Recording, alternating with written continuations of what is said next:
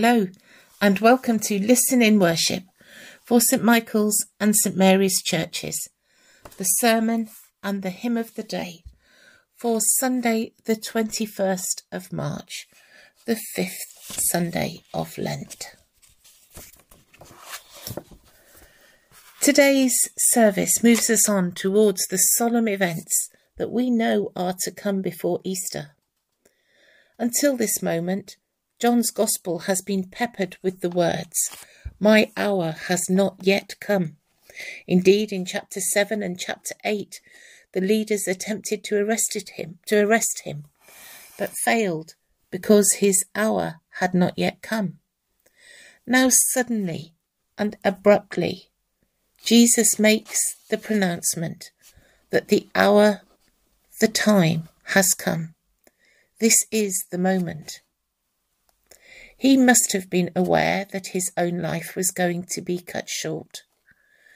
Firstly, there were the things he said, the things he did, the people he consorted with.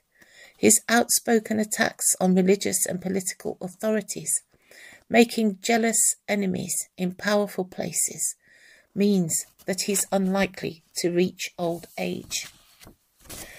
Secondly, he is a rabbi and a scripture scholar, and he knows well the scroll of the prophet Isaiah.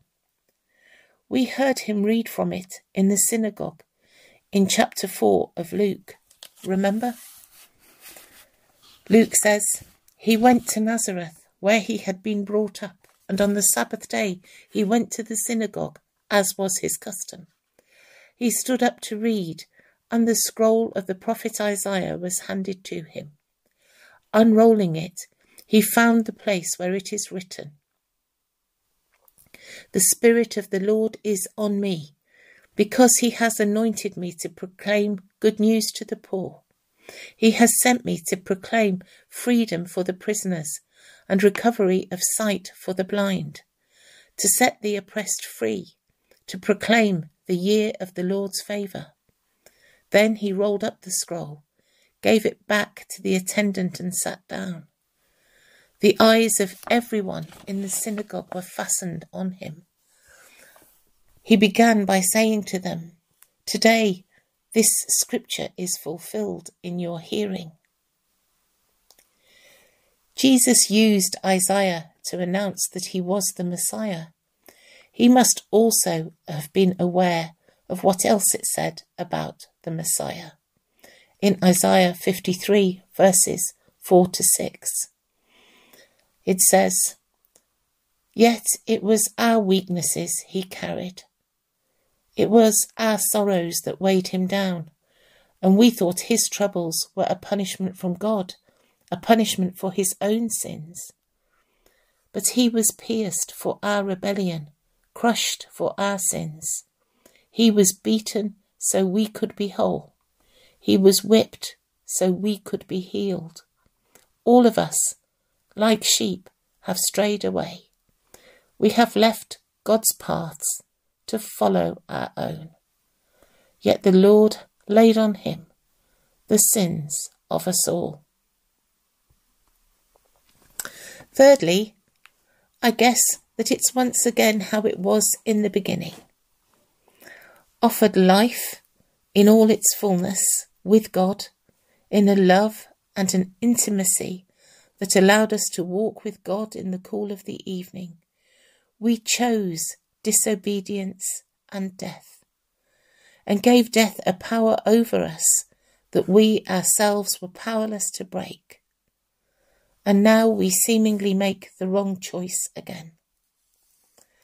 Jesus came to show us how to live and how to die, and more.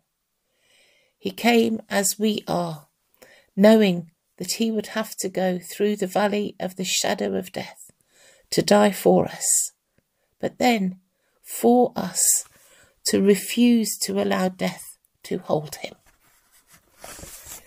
He tried to explain it to his disciples in those words about the single grain dying in order to make many seeds, a whole harvest. His effect on the world so far is dramatic, but confined mostly to those who he has touched directly, those who have met him, heard him speak. However, his death and resurrection will effect a change that will affect the whole world, all of creation, and forever. So in this moment, Jesus chooses to accept that his life will mean death. Death on a cross. Jesus says, "Now is the time for judgment on this world. Now the prince of this world will be driven out. And I, when I am lifted up from the earth, will draw all people to myself." And in the words of Luke, he is steadfast, resolute, as he turns his face towards Jerusalem and the cross. In this moment we hear him. "Now I am very troubled. Should I say, 'Father, save me from this hour'? No, I came to this time so I could suffer." Why? Because God so loved the world. Because Jesus loved us with his Father's love. Because we could not free ourselves from the power of sin and death. Because his obedience, his submission, is the way to freedom for us all. Because only he, fully human and fully divine, could do it for us. Because he, only he, fully human and fully divine, could do it for us. Because this shame is the way to glory. Because this death is the way to life, life in all its fullness, eternal life. Because God so loved the world. Thank you for listening. I hope you enjoy our hymn of the day. This is our God, the Servant King. God bless you. Have a good day and a great week. From them you came, helpless babe, entered our world, your glory veiled, not to be served, but to serve, and give your life that we might live. This is our God, the Servant King. He calls us now to follow him, to bring our lives as a daily offering of worship to the Servant King. There in the garden of tears, my heavy load he chose to bear. His heart with sorrow was torn, yet not my will, but yours, he said. This is our God, the Servant King. He calls us now to follow him, to bring our lives as a daily offering of worship to the Servant King.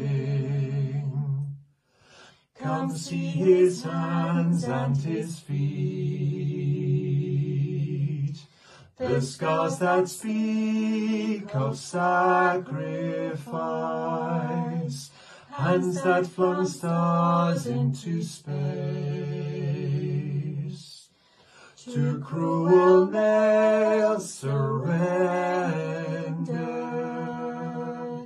This is our God, the Servant King. He calls us now to follow him, to bring our lives as a daily offering of worship to the servant King. So let us learn how to serve